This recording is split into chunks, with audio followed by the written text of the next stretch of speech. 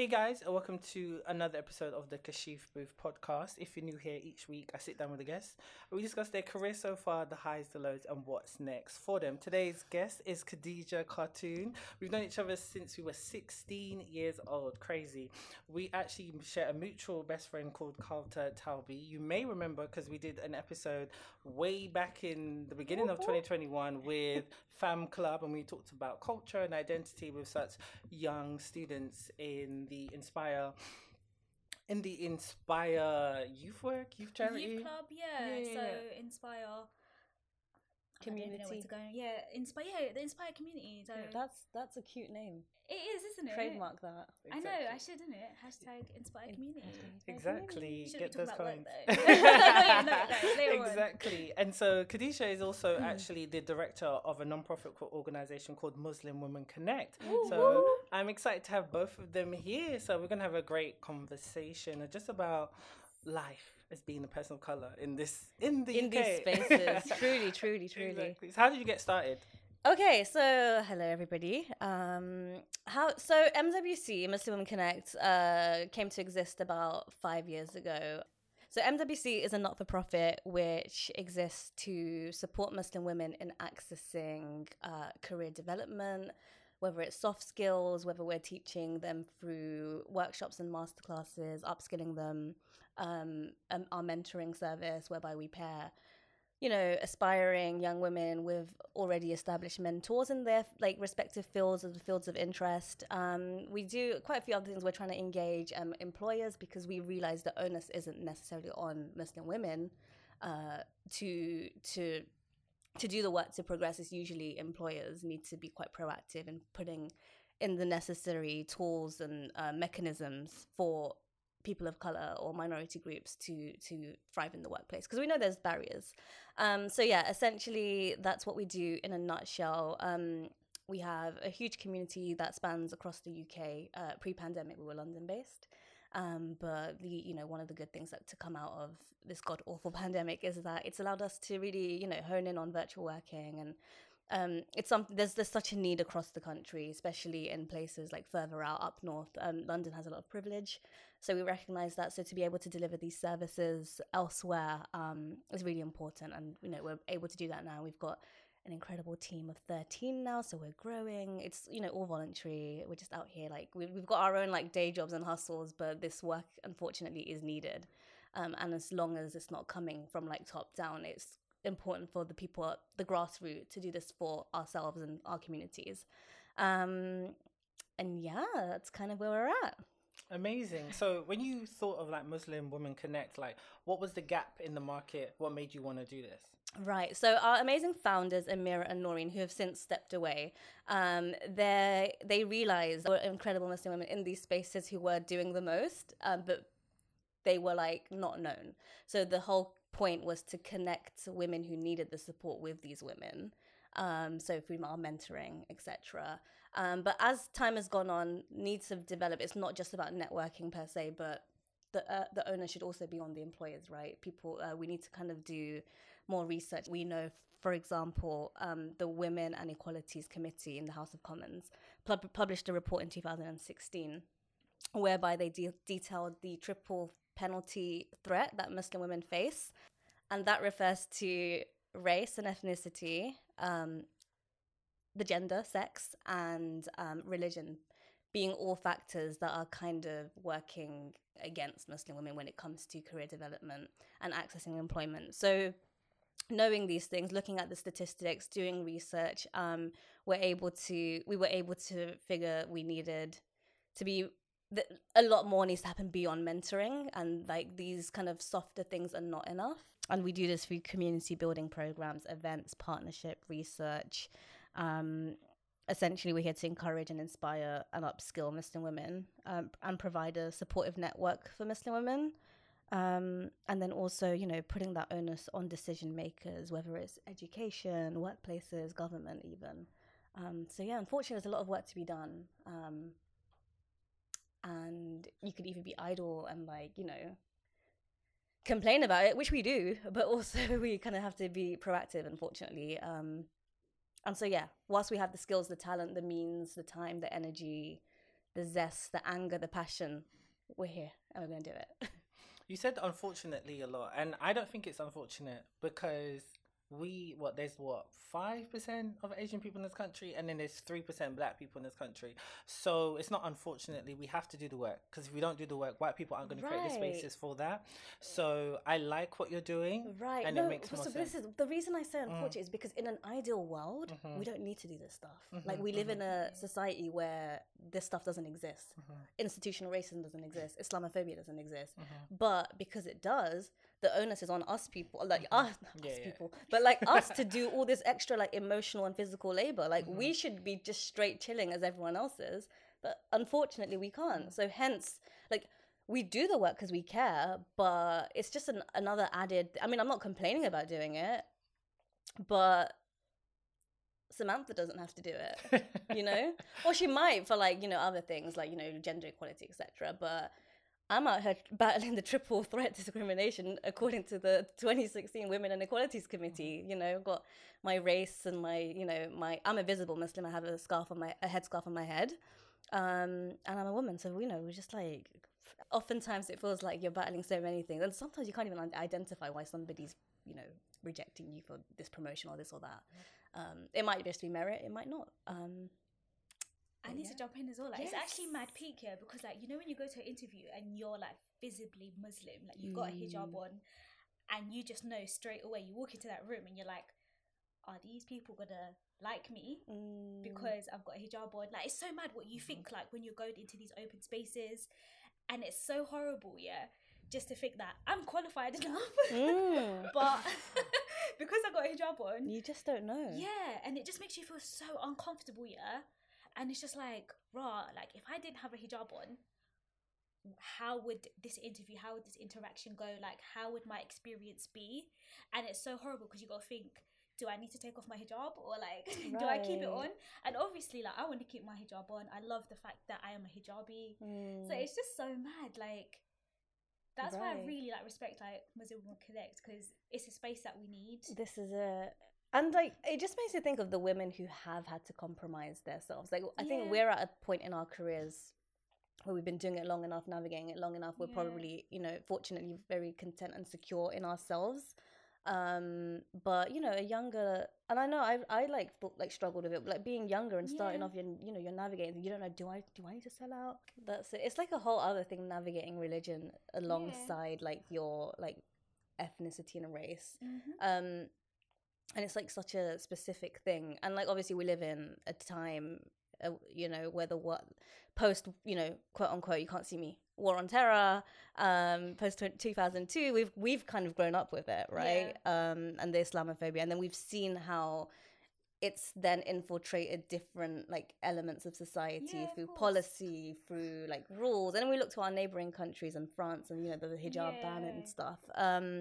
It's just a really difficult thing to navigate. And so I do feel like MWC, like, you know, there's we do like the, you know, really practical stuff, which is like mentoring and you know, CV building workshops and like confidence boosting things, but also there is a need to kind of like bring the Islam into it, and like the themes of like being self-empowered and emboldened in your like decisions and in your religion, not compromise. We don't like kind of thrust like the Muslim element, like don't take your scarf off, like bun these people, like no, we don't do that. But like, you know, it's important to always like also emphasize the Muslim element, and we should be like empowered and proud of our religions, and just as we are of our skin color. It's just a whole lot that we're out here navigating. But that's why it's good to have these conversations. Absolutely. You saying about where you go into a job interview or go to a corporate working space. So, I mean, every industry has a corporate element to it. Yeah, definitely. Film and TV, what I work in day to day, trust me. The other day, I was talking to my colleague, and he's white, and he actually interviewed for a promotion to get a job because my colleague is leaving, including me, but we won't name names. And he was saying that it was brought up that he wears a lot of tracksuits, and in my industry it's very casual, you can wear what you want. But I've always known if you rock up to like the network that I work at or any production company, they're going to look their nose down on you because you're wearing a tracksuit. Now, this man is a 40-year-old white man, right?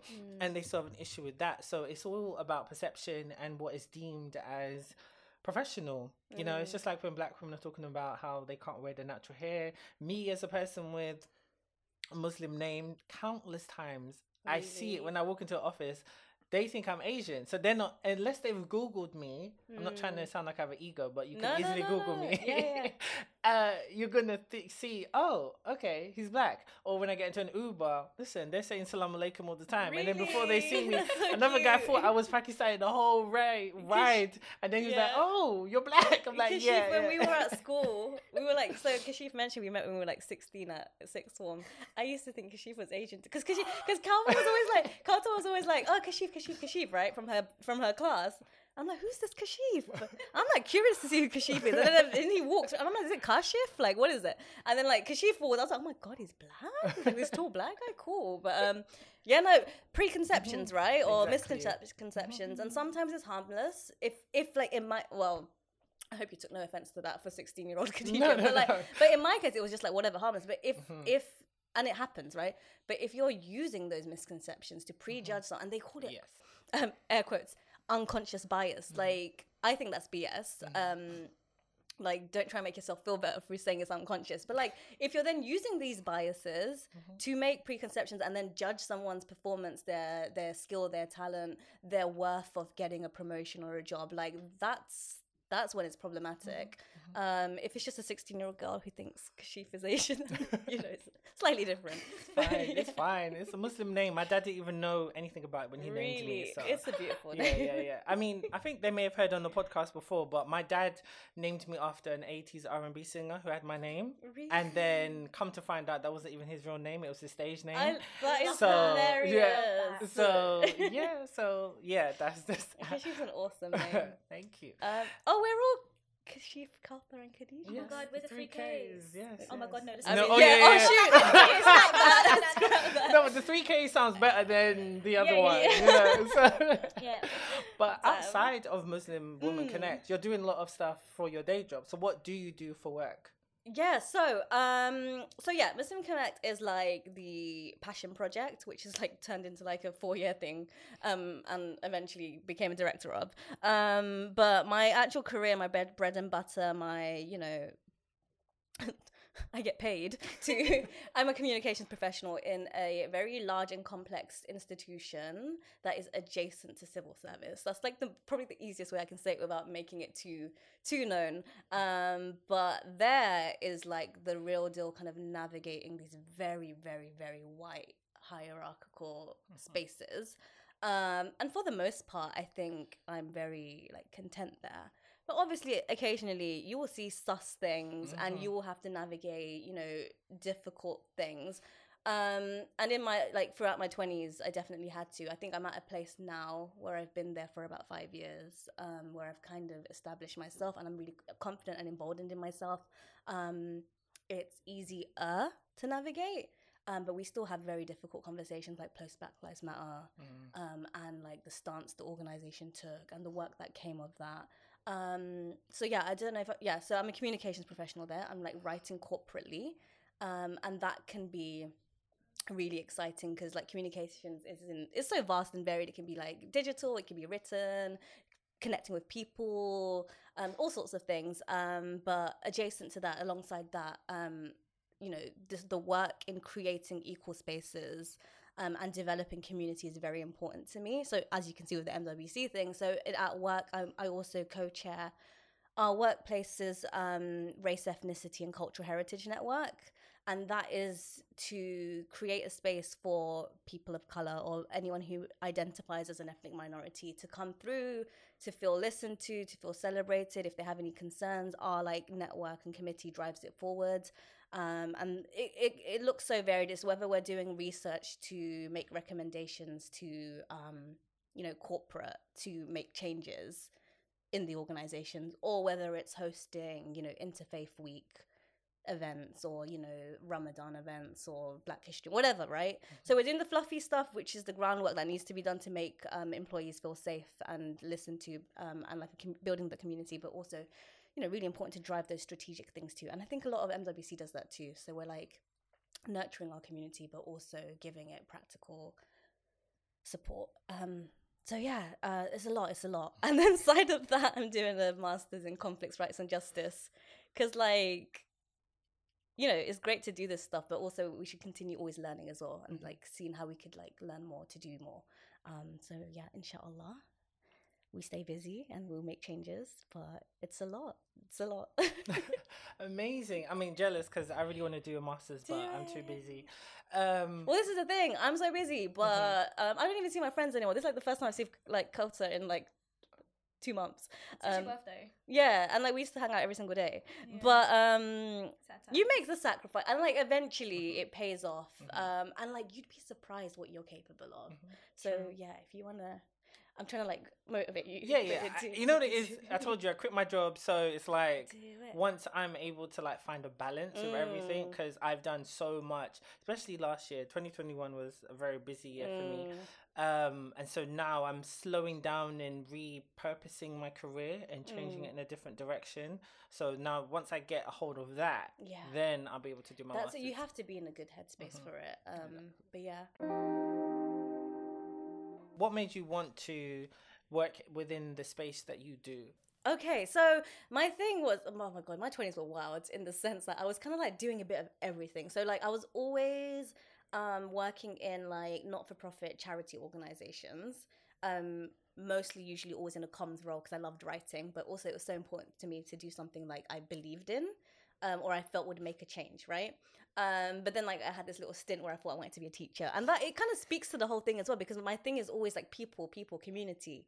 So yeah, I thought I wanted to be a teacher, almost did teacher training, worked in a school for a bit, but then I kind of like was drawn back into communications in a change-making institution. So like it definitely has a theme. I think I just really love people and connecting with people and trying to influence change, and that could be at the like Muslim level, it could be like youth work, it could be at like institutions that actually deliver those changes from the top down. So wherever I've like kind of ended up, it's always been with that ethos in mind, and like also kind of like speaking to my skill set, which is like communicating, talking with people, connecting with people, delivering change, planning change, executing it. So that's good, because we need people like you in those change-making systems. Right. And when I say people like you, I mean real people actually doing the work. Yeah, and that was like something that I really had to grapple with, because like I did like have like a period of my life where I was like, am I tokenized? Am I just here as the token like brown hijabi? Or but I think it's things you need to like sit with yourself and like rationalize your presence in these spaces. And see whether you can like justify it on like a kind of like personal ethical level, and if you think your presence there is actually doing good, and if you're true to yourself. I can't emphasize being true to yourself enough. It's so easy to lose yourself in the source, especially if you have like a bougie title and you're at a bougie place, and if you're like kind of like hungry for that like corporate or like career development, like a lot of it comes back to like the reason you're doing things. So I can justify my presence in certain spaces because I know my presence there isn't about me. It's about the communities I bring to that space, or the community's interests that I bring to that space. So yeah, it's a lot. I don't know. No, it is. I totally understand what you mean, because if you're in that space and you want to make change, then do that. If you're doing it for your own personal gain, don't use people of color as a scapegoat as to try and act like you are. And then eventually you're going to realize you're being tokenized, and it's like, how do you? I'm sure people do, and I don't want to like criticize them, but like at some point, is that enough? And like at some point, will you feel yourself being disrespected, degraded? Like at what cost does it come? At what cost does it come? I think sometimes as a black man, I can openly criticize black men, and I can also openly criticize men of color who are the weakest link. And what I mean by that is men who are the weakest link are the ones who actually just like to fit into that white boys club, and so they present those narratives, and so they're fine being tokenized because they're not actually making change. So sometimes when we talk about Black Lives Matter, when black men are talking about it, they're not talking about all black lives. They're particularly talking about black male lives. So when they talk about, when you notice when they talk about racism, they're just talking about black men being killed by the cops. They're not talking about black women being attacked and black women being attacked by other black men, or trans lives, trans women being killed. Do you get what I'm saying? So that's the difference. So when you're in those spaces, you want to have people actually who are for the whole entire community, right? And I guess it is hard. I'm not defending them, but like I know there's challenges to representing everyone. Like we can't, like it's hard to, you know, at like the Workplace Equality Network that I'm co-chairing, like we're representing, like it's so varied. Like anyone who identifies as an ethnic minority, that's a lot. But I think a lot of it does. You have to be willing to learn, to be open, to have a broader. Like it's not about you. It's not the you show. You have to like be very open and willing to listen and like accepting of feedback. It's once it starts becoming egotistical, that's when problems arise. And it all goes back to intention, and this is something like, you know, like Islam really emphasizes. Like we have to constantly check our intentions and renew our intentions. Like even if like it hasn't necessarily changed, like just like every once in a while catch yourself and be like, I'm doing this for this purpose, and like affirm it again, just in case you get lost in the sauce. What advice would you give to other Muslim girls? Because yes, you've got Muslim Women Connect, but what else? What advice would you give them to kind of get to where you are, or do what you're doing, and how to overcome this stuff? Because when I look at it, I'm just trying to I'm rooting for everyone black, so I'm trying to make sure that we create spaces for each other. Right. If I win, they win. If somebody surpasses me, I'm not, oh, what am I jealous of? I have no reason to be jealous, because they're opening another door. Absolutely. So what's your kind of, what's your motivation? Let's talk about you, for example, right? Before you answer. So like, you don't dress conventionally as the typical Muslim girl. Yeah. Guys, side note, she has a bucket hat over her hijab, and it's such a vibe. Exactly. Her hijab is never, I don't think I've ever seen your hijab styled the quote unquote traditional way. Yeah. You kind of go to the beat of your own drum. You're a director, you have your own short films, you work in youth. You know, you challenge the system a lot by who you are, and confident as a single Muslim woman. Thanks. You know, doing her thing. Baiting out her relationship status. I didn't even hear She's that. single, guys. Come get her. I'm joking. But you know, but she's not pressed like no, she's you not. both as Muslim women. But you know, you're not like dying. You're not dying to get married. But you know, there's the stereotypes of that. So how do you feel like you want to inspire other girls to be where you are as well? I know this sounds like so basic, but do what makes you happy. Don't listen to like the system. Don't listen to culture. Don't listen to people that are like constantly trying to put you down. Like if you want to do something, go out and do it. As long as it's like halal. As long as it doesn't break any laws. Yeah. As long as you're not doing drugs and all of that madness. No. But like honestly, like do what makes you happy. And I feel like with me, like both of you guys know that I was like working in retail for a long time. I was mad depressed, and you know, it was like proper sad, and I was just doing it for like making money. And like you said, it all goes back to intentions. And I felt like my intention back then was just to make money. And then when I was deep in it, I was like, my mental health and like my happiness just wasn't there. And that's when I like just decided to leave. And then that's like when I started to get into more like youth work and like more opportunities from there. And then I had more free time to do like my short film. So doing that in the long run just made me so much more happier. Like I started working at an organisation that I really enjoyed, and like all the young people that I've met like really make me want to be a youth worker. Like makes me want to, don't know how to explain this, but it makes me want to be there for them, because like I see them all as my little siblings, and like, you know, we are a little family. So I just want, like, when they look at me, I want them to like be happy and be like, yeah, that's my youth worker. It's not about, this is it. And I think it goes up to us. It's not about us. It's not about you. It's not about me. It's about like the collective. Yeah. It's about community. It's the grand scheme of things, isn't it? Like, I want all those young people to like be 10 times as better than I am. Like I want them to succeed. Like there's so many kids that I'll literally big them up because they're so amazing. Like and like they come and talk to me, and like I don't know, I can't explain it, but I just love what I do, and it's just amazing. Like I've never felt like so happy, like to fulfilled, see these kids. And like whenever I talk to them about where they want to be, I'm just like, do you. Do what makes you happy. Don't follow the status quo. Like, and I feel like that's what we do. We think about the status quo, like culturally, like, oh, we should have been married by this time, or we should be working here, we should be making this much money, we should have kids. And I'm like, that is not the status quo. That is just like what we are programmed to Conditioned. believe. Yeah, what we're conditioned to believe. Like, that's not what life is about. And it could be for some people, It and could that's be, absolutely fine. and yeah, and it's fine, but it's not for me. Right. Not at this point in my life. Like, I'm very happy And that's okay. where I am. Like, and it's just madness because people like project their lifestyle onto you, and I'm like, nah, G, that's not me. Like, if you want to do that, you do that, innit? I feel like I went off a bit of a No, but tangent it's true. there. No, but the question was, what would you... Yeah.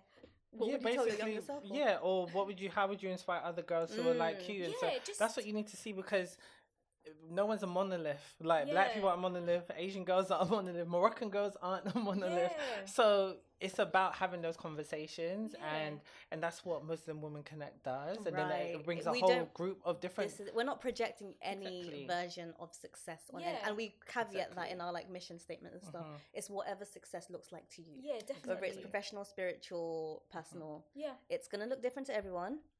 And that's okay. With the mechanisms we have in place, if we can do that to serve our sisterhood. And this is another thing we haven't mentioned, but a lot of it goes back to like, you know, taking it back to Islam and the themes of sisterhood, community, nurturing, uplifting. These all come from the prophetic sunnah of our Prophet, peace be upon him. So that is a, you know, really important thing to capture. So what's next? What's next for you and Muslim Women Connect? We're kind of going into our next phase where we're looking to engage with employers more. So we've started doing that. We've started doing like workshops at places of employment, talking about like Islamophobia and, you know, these things which previously weren't discussed. We're also looking to do more data-led work, so doing more research, doing more reports, and then once you have that, you know, concrete codified evidence, it's easier then to take to whether it's government or policy or employers. So we're kind of moving in that phase, but alongside the historical stuff, the mentoring, etc. It's a really exciting time. Our team's growing, and like we have such talented people. Like, it blows my mind. We've got lawyers, we've got people like in charity sectors, we've got people like in finance. And that really just speaks to like the community of like women in the UK, Muslim women in the UK. Like, we're doing the most, we're out here. And so through this mechanism, inshallah, we'll continue to make strides. What's next for me? I want to finish my master's, but yeah. So like once I kind of like you know develop myself through this master's and continue like developing at work and through the community stuff, it's an exciting time. I feel like, you know, we're just getting started, and we've had our 20s to like start this work, and now we enter this next phase where like we're emboldened in it. We're confident in it. We know our people, we know our communities, we know our networks, we know ourselves. There's just so much to come. Exactly. Well, guys, I feel like we could talk all day long, but they're giving us a wrap-up sign.